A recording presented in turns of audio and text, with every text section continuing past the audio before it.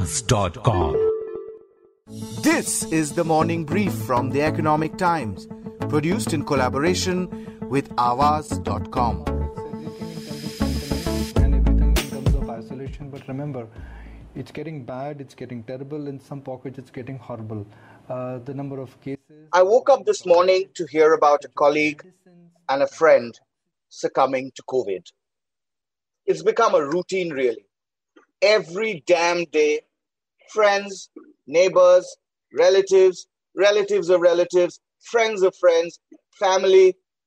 I'm sure it's very much the same for all of us, all across the country. Yet, there are some amongst us, or people like us, who have decided that this is not the time to just sit and grieve for the departed.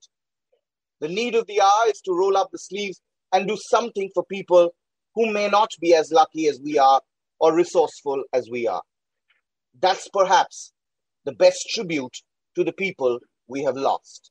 Raising funds, organizing meals, hospital beds, medicines, oxygen, or doctors, collating and coordinating a flood of information.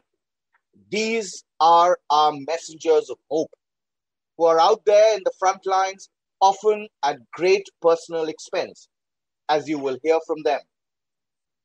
I've invited 4 such Jedis who are going to share their stories with us. Mind you, they are all volunteers. They're doing this as private citizens and not as part of some corporate CSR or trust. It's Friday, 23rd of April. From the Economic Times, this is Arijit Barman, and you're listening to the Morning Brief.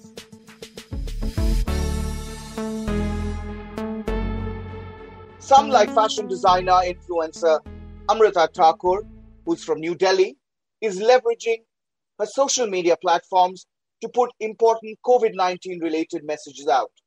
Call her an information resource center. Joining us from Kolkata, Samaresh Das from Newtown Forum, who is juggling his business with relief work for senior citizens and others who are reaching out seeking help. He has been relentless, even when he himself fell sick a few days back. He's joining us now from his hospital bed. Mazhar Ramzan Ali, a former media professional, entrepreneur, Arsenal fan, a food ninja, and my friend, is joining me from Mumbai to tell us about what he has been doing this Ramzan and about the amazing story of Khana Chahiye, an NGO that has been fighting hunger in our maximum city. Finally, Ali Sharif, management consultant turned venture capitalist turned maverick, instrumental in creating a coalition of NGOs, Mercy Mission in Bangalore, that continues to do some amazing work. They have distributed over 73,000 dry ration kits in the last 6 months. And that is just one of the many, many other things that they have been doing. Thank you all for taking time out and doing this. Ali? Yeah.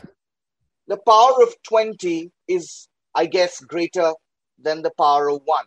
Was that the rationale for creating this coalition of NGOs? Oh, yes, absolutely. In fact, interestingly, we met on 21st March 2020, which was just one day before the lockdown started in Bangalore. And it was very fortunate that we all got together on the same page and said, what we are facing is unknown, but we were sure that we need to get together for this fight. And we relied on the combined strengths of everybody. Somebody was strong in different slums. Somebody was strong in food. Somebody was running a hospital. So we said we need all these capabilities together, and that's what brought us together. Usually what I've noticed is, not COVID, but generally, we, the argumentative Indian with our egos, coalition, whether in politics or in other areas of work, often, become a clash of egos. But you guys have been relentless. It's really amazing what you guys have been doing last year and now again. Because it's really come back with a vengeance. Amrita, a broader question to you first. Many people, who are into Instagram and influencers, it's actually a double-edged sword because many people, especially people from my generation, the uncles, so to speak, they would still think that, influencers, oh, okay, they're only good at one thing, which is self-promotion. You have clearly proven them wrong. A lot of us have come together and sort of put everything aside. What we call in the influencer industry, if I'd like to call it that, we call our work collaborations, where we come together with brands, we promote them. So everything has been put aside because we're really not in the mood for it. Up until last year, you heard of a friend's relative that succumbed to COVID, your own distant relative got it and then recovered, oh, it was bad, but, we were fine, or asymptomatic, didn't happen anything. This time, the sad thing is, the reality is that families are falling like pack of cards. People reaching out to us, 18-year-old boy needs an ICU bed. Father has already passed away last week. Mother is on the ventilator. So when you hear of situations like this, you realize that this time we're really not prepared. So it's the only thing that we can do right now. And what initially started as just posting out requirements for people that were reaching out to us has now become a network of about 15 women that are passing on information, that are round them, like by the minute, calling up people and verifying these numbers, whether, if somebody says they have 20 cylinders, so we're calling them up and saying, do they actually have the cylinders?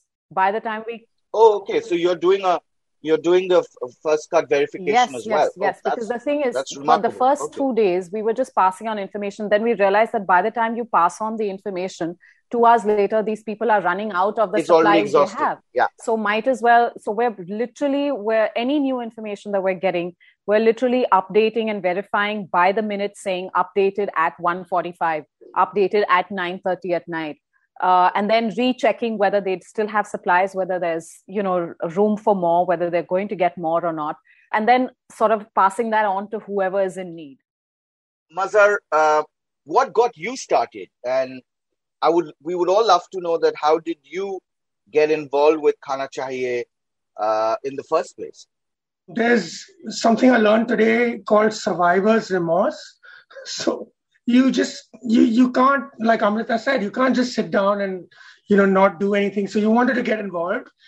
I found myself to be more productive, putting the jugaad together in terms of like networking a WhatsApp group and getting doctors to kind of do first line. At that time, we didn't know Corona was airborne, whether, we needed to wear PPE kits or, developing protocols. So I just became that coordinator with volunteer doctors and the team of, volunteers who were going down on ground. And I just started like coordinating that, making WhatsApp groups, dividing the city into, different routes. In Bombay, we have a fairly linear sort of pipe of a city. So, we start with the Western Express Highway, and then you have the Eastern Express Highway, and then the Central Line. We also started coordinating with the BMC because, a lot of the Bombay is a dock. So the docklands have a lot of daily wagers. Now, their challenge is that they don't even have a chula at home. They, you can't even give them ration. It's when the lockdown happened, their canteens were unable to provide, so, and those gates, because they had nowhere to move. So they were pretty much locked down by the docklands, who would typically, unload and then go with a token or daily wage to a canteen, eat, and then go back to unloading and loading docks. So, and those are like large populations, 5,000, 10,000. And, and at that time, I think the kitchens of Bombay that had totally shut because of the lockdown had, they had people on, working for them. So it was about, matching capability and capacity with needs. That's what happens. It's so beautiful that when you're working on something like this, it's hard to say beautiful because, it's a tough time. I want to be cognizant of that, but the human spirit is so, the egos fall to the side. Nobody cares. And Naveed Jadhav, एक social worker, जिसे खाना चाहिए team ने बहुत बहुत support किया और चुना, मैं उनका बहुत बहुत शुक्रगुजार हूँ. So, suddenly we realized that Ramzan had started and, people just wanted their meal instead of 2 o'clock at 6 o'clock. So we had to make some adjustments. And I was talking to the core group and said, we have a network called POCs, the points of contact that kind of represent a lot of the beneficiaries. And we started then, proactively asking who would want. We basically split our meal into two shifts. So we did a 2 o'clock afternoon meal, and then we just tried to realize how many Muslim beneficiaries were there, and we said, can we move their meal to 6 p.m. and so that by the time it's 7 and they're opening their fast. The good people at Parle G, handed us a lot of biscuits, massive stocks, as much as we wanted. It was amazing. So we just added that into the Ramzan package. Samaresh, your neighborhood is a relatively new development. For those who are not familiar with Kolkata, it's almost like a satellite city in the eastern suburbs of this metropolis. It's also pretty diverse in its demographics. This time around, who has been the most vulnerable? Is it the senior citizens?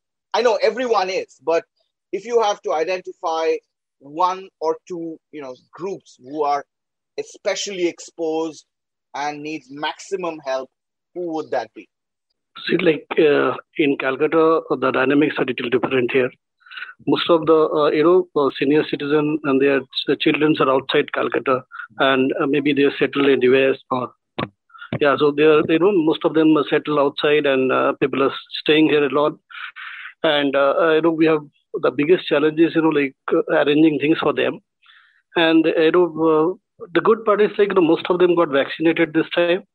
If I talk about last time, we really how we started all together. We have a member, approximately 14,000 member WhatsApp group, and then we have a Facebook group also, where we used to take care of. These are the residents. Yeah, of Newtown, yes, of Newtown. So it's like for those who are not familiar from outside of Kolkata, it's like Whitefield, Bangalore. It's like Gurgaon or Noida. The daily laborer, which is the biggest problem here, because this is a under construction area. A lot of people were stuck, approximately 4,200 bigger. Daily wages labor was stuck here, and we used to manage food for them. Then, with the help of local administration, police, and everybody, we used to to take care of their everything basically. And then slowly, what happens? The senior citizens, they were completely in a lost kind of thing. Once anything used to happen, we used to send food to them, we used to send rations, and then their testing used to be done by us. Even you may not, this is something funny, you should know, because this is a new place, people never used to have, we don't have much of ATM center here. So we call bank, and we got mobile ATM from to different housing societies and everywhere. And because many of these senior citizens, including my mother, they're not. They're not net savvy. We are really feeling, since last few days, there is no bed in any of the hospital, and this is election time here, and we are really in a bad shape. I've been to EC office, election commission, and then the governor office. We given them letter to stop this political rallies and everything, but somehow now people have started talking, and I'm doing this for last 20 days so that they can stop and we can save people actually. Finally, people are talking sense at least, though it is not stopped, but I'm sure they'll stop in the next few days at least. Last night we have got around 28 calls, which are distress call, and we could manage only 6 beds for them, and the rest we are still trying to manage their beds actually, and our team is managing it.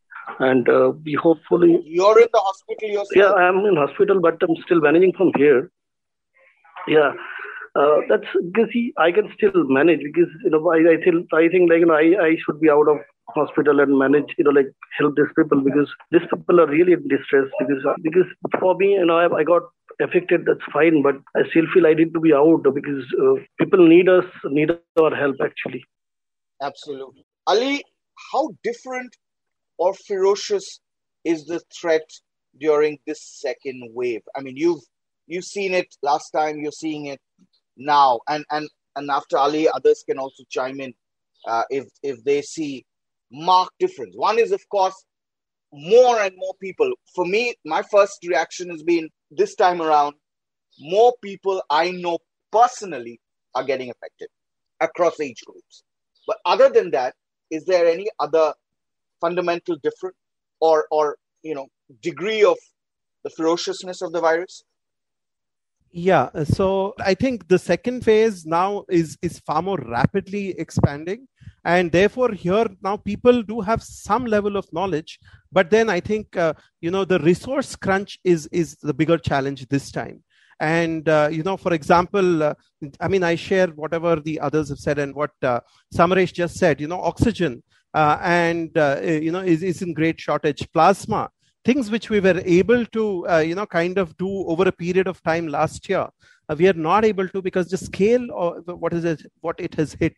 Just yesterday, we got, we are running a call center and we got 2,800 calls, out of which we were able to address hardly 400 calls appropriately, whether it was for oxygen, whether it was, for online consultation free, or whether it is for ambulances, or we are running a plasma bank, which has served now nearly 600 people, even mental health conditioning, advising people whether to stay at home, or go out and try for a hospital bed. And then we have other colleagues who are trying to get the beds because through the government quota, etc. I'd just like to come in. I think one huge difference this time is that, we have been saying that COVID doesn't discriminate. But I think this time, because of the crunch, because of, shortage in beds, ventilator beds, just ICU beds, plasma, this time round, it's not looking at who you are, whether you're a VIP, whether your money is not an object for you or anything. People are just, if they're succumbing to it, they're succumbing to it. There's nothing you can do. Sometimes it's because of shortage. Sometimes it's not even because of that, because the way the virus is multiplying and mutating, it's just, it's also left the doctors in a bit of it's almost like a sudden, they're just flummoxed. They don't know what's going on. Somebody goes in to a hospital with very mild symptoms, then gets discharged. Then in a few hours, the condition completely deteriorates. This is somebody I know, somebody's father-in-law, yes. Completely deteriorates and is a lot of cases it's just has passed away within 2 hours. Babies as young as a year-old are contracting it, and people don't know because it's a new life. I saw on Barkada's Instagram that there was a 15-day-old baby in the ICU battling. It's I think it's just all hit us at one. There's shortage, there's mismanagement, there's it's everything in one go, where doctors don't know because this is a new thing. They haven't sort of conquered it and know how it reacts, what it does, what it doesn't. Sitaram Yechury's son passed away, and that's the biggest example of someone for whom, say, money might not have been an object. He has the resources for the best treatment, best everything, but there you've gone. You've succumbed to it. 35 years old. It's not looking at how old you are, whether you have children, whether you have money, whether you have the best doctors behind you. It's just not looking at that. Correct. But Samaresh, are you still facing, denial, dogma? Is there still social stigma towards, say, testing, vaccines? Log kya kahenge? Yeah, that's very much there in Newtown. At least what is happening, people are thinking like, if I open up to people, if I have COVID or symptoms, then people may close their doors, and a lot of things still happening basically. And we are just people are dying even then. Yeah, even then, if you what happens, because it's a new place, what is happening? It's people from inside Calcutta. Once they get affected, they are coming out of Calcutta and staying here. They are not disclosing it to other people, and they are roaming around at times, and they're just spreading. This is our biggest challenge. We are trying to make people understand, if you don't do this, if you do that, then you're actually the super spreader. Now, since last 2 days, the police and administration has started again talking about it. And hopefully, I'd just like to come in that, at this point, like Samaresh said, that there's so much people don't know most of the time. So if there is, at this point, say, for example, if the government was to come out and give you information about who is eligible to donate plasma, how you can donate simply, and put the process out simply, then it would really help, because the government is by the people. And if they have such a hold on their people, they need to educate their people about all this, which is not happening. And it doesn't take much. It's one video recording that just needs to go out and be put out by the CM, by, the people in the government, to just say that this is what needs to be done. It might help somebody. These are few steps that do not take a lot going in. These are not happening. Protocol 101. Arijit, one big change also is, at least now we have a vaccine. The healthcare workers, the frontline workers have been vaccinated. I think last time we had a big challenge of even attracting healthcare, the doctors and the nurses. Getting doctors last year was a bigger challenge, but now with vaccination and there is at least that confidence. And unfortunately, the second wave has hit India before much of the vaccination could happen. But still, vaccination has made a big difference in the confidence of at least the frontline workers. There is still a lot of vaccine phobia among the masses, which has to be addressed. People have to be taken into confidence. The political leaders at least should reach out and give them confidence. We've tried it with other channels, but a lot of vaccine promotion should happen, because that's the only way in 2 to 3 months we can hopefully tide over this wave, and hopefully then get to that mass whatever protection. Absolutely. And even after first round, people should still wear their mask. It's not that you've taken the jab and then you're like free to be a Superman. That's not the case. I see so many people, quote unquote, educated people, worldly wise, but they're very nonchalant about the whole thing. Yes, I've taken the first jab, but that's not enough. That's something that I just don't understand. Mazhar, you've been dealing with a lot of, as you said, a lot of the daily wagers. You're going to the slums of Goregaon. But this time around, at least in Mumbai, there's been a severe crackdown pretty early on. And the laws are far more stringent. So I don't think you can organize these langars anymore. So how are you adapting? Ali also makes a good point about, the stigma and a lot of false information about the vaccine. We've actually started lobbying with the Maulvis that are there to say that, they made a simple statement that said, your roza will not be broken if you take the vaccine. And that actually worked beautifully, because one is it comes from a place of trust. And if it says that you can still take the vaccine while you're on a roza, it means that, this is, this is wajib and this is jaiz. So, it kind of works. So I think you got to do what you got to do. So people are actually, they believe or they think that, the roza will be broken if they take the jab. Yeah, well, if you take anything, right? So while you're fasting, you don't take anything between, so you won't go out. So we actually, through the lady that I'm in touch with, we initiated a conversation and we said, listen, if you just say this much, it'll just help a lot of people. Absolutely. Amrita, is the information flow both ways largely metro-centric, or you're getting queries and you're sending out information about pretty much everywhere? Because this is a national crisis. It initially started with Bombay and Delhi, and then it's gone on to, we're getting a lot of requests from Patna, we're getting a lot of requests from Varanasi, from MP. And the thing is, if they identify, say, I'm from Bihar. So if they identify who you're from, or if your followers know where you're from, then they'll kind of get in touch with you saying, hey, do you have any leads back home? But as of now, it's more Bombay and Delhi centric. I guess they're also reaching out to the people who they know where they're based. They know we're based in Delhi, so it helps too. And actually, while we're getting a lot of requests from everywhere, we are mostly being able to help with the resources that we're finding in Delhi NCR. But you are now part of a collective of 15, 20 odd influencers who are pretty much pan-India, at least large cities, yes. Correct? Yes. Okay. Shamaresh, which are the biggest pressure points now? Is it the lack of hospital beds, lack of medicine, oxygen, or it's pretty much everything is in short supply?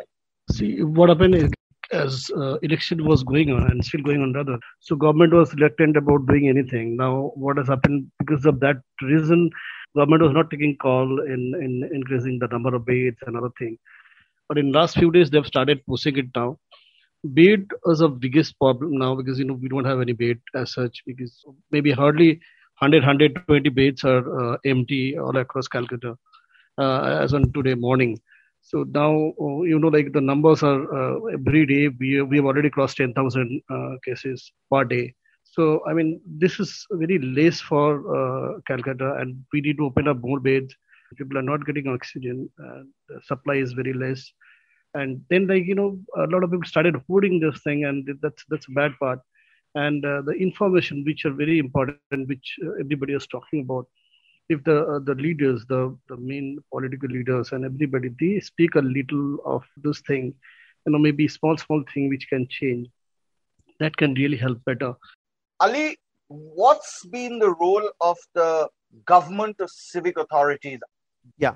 So one thing which we did see, and we've been working with the authorities from day one actually, is we did see the government machineries, actually crank, because once they put the lockdown and then others could venture out, it was the government which was forced to kind of play its role. And I think in Bangalore, by virtue of having stronger resources, the civic authorities were able to marshal around quite a few resources. So we worked in close tandem, whether it was for permissions. I would like to thank the Mercy Mission, and they are true to their name. They are showing mercy on a lot of people, and they are actually giving food to a lot of people. For example, this whole Shramik Seva, which we did, even with the railway authorities. So if you recall, the Shramik trains ran in the month of May last year. One of our funders, Azim Premji, Philanthropic Initiatives, came forward and said, what can we do about it? Because there's no food on the trains and all the railway stations are closed and people are having to travel back for 1.5, 2 days, right? Then they said, why can't we give them packed food for 2 days? And this was like on May 1st, and May 3rd, the trains started. So immediately we reached out to the railway authorities, we reached out to the police because we needed permission to move food across district borders. The trains from Bangalore initially started in a neighboring district, then moved to Bangalore. The railway authorities supported, the police supported us, gave us the permission, and we were working in those 35 days. We were able to work over the nights, pack 10,000 food packets overnight. It was some amazing effort. We called it Mercy Shramik Seva. And in the morning at 6 o'clock to 10 o'clock, the food packets would go to various railway stations. So there was, in terms of permissions, in terms of support, the government machinery has the resources, and working closely with NGOs, we could do a lot with them. Of course, there's always more to be done, but I think, for whatever it is, we did a lot with it. No, Ali, you've been a consultant, so you use this a lot. This is when PPPs or public-private partnerships are tested the most, and this is where it matters the most. Mazhar, what's the scene in Mumbai? I mean, is the administration fully supporting all the initiatives, not just yours and others, or it's still in pockets and patchy? So let's just be honest. The government is stretched. It is a big city. I think we in Bombay went into dread number of cases before anywhere else. But it's commendable the way I want to big up, Uddhav and what he's done in the city. The jumbo centers that were set up. A lot of the support that we've worked with large, let's just say they're colonies of daily wagers, and the BMC, they've been working day and night. Last year we worked a lot with the Shramik Seva as well.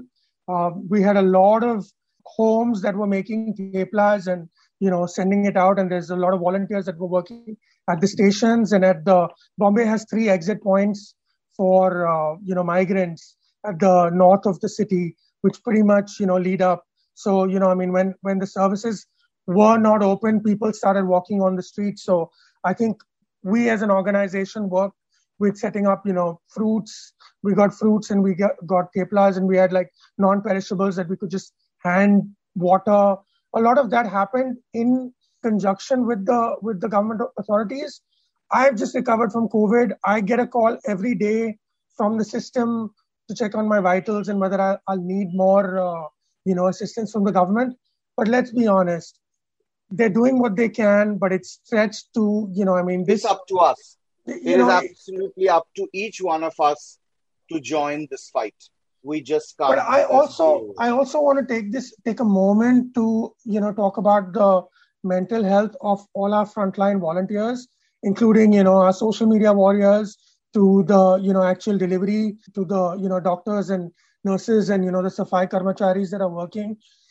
It's so defeatist, when you see right now, so many people, I think Ali mentioned his call center received 2,800 calls. They were able to service 400. By the end of it, that volunteer will feel so horrible because even though he's doing what he can, but, and the thing is that he's so clued in. He knows, Amrita knows who needs that remdesivir now, Absolutely. So I just want to say that you guys, leading your own teams, just take some time for the mental health of everybody that's working with you because yourself. And take yourself. Care of yourselves. It's a time to be compassionate and just understand. While you can big up everybody, you just have to have all the empathy that you can. For now, people are defeated. I just want to add one thing from what Mazhar was saying right now. Yesterday morning, I woke up to my phone and there were messages in my private messages. There were people who had asked me to post about somebody in their family, some requirement, plasma, bed, ventilator, etc. And I had 7 people that message saying, you can take the post down, the person has passed away. And it was the most defeatist feeling that one woke up to. And then I carried on and I read other messages. And then there were 3 that said, got the plasma, got the bed, got the oxygen. Thank you. It helped. So right now, the conditions are such that for 10 people falling, if you can save even one, it's one day that you did something. So I think that's the only thing we can tell ourselves and just try and help as many people as possible. All of you, you guys just rock. When cynical, petty electoral politics put a premium on elections instead of human lives, you feel broken and dejected. But stories that we heard today give us hope. Now that no one can deny that there is an oxygen. For now, more people are contracting COVID than recovering, and our creaky healthcare infrastructure just can't cope up. But I feel happy that private citizens are volunteering and are not sitting idle. Even people with just a handful of followers have started responding to SOS calls on social media. We, the people of this country, will not give in without a fight.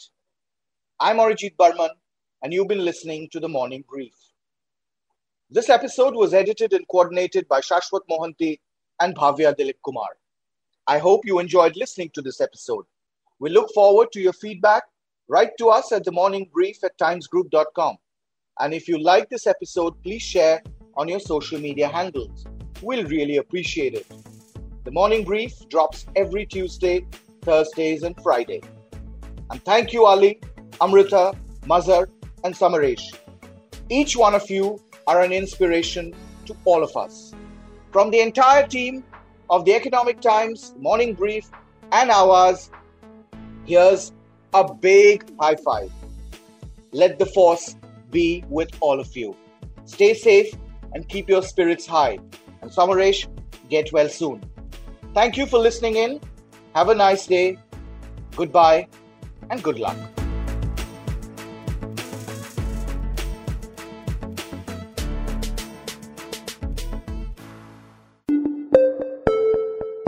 Awaaz.com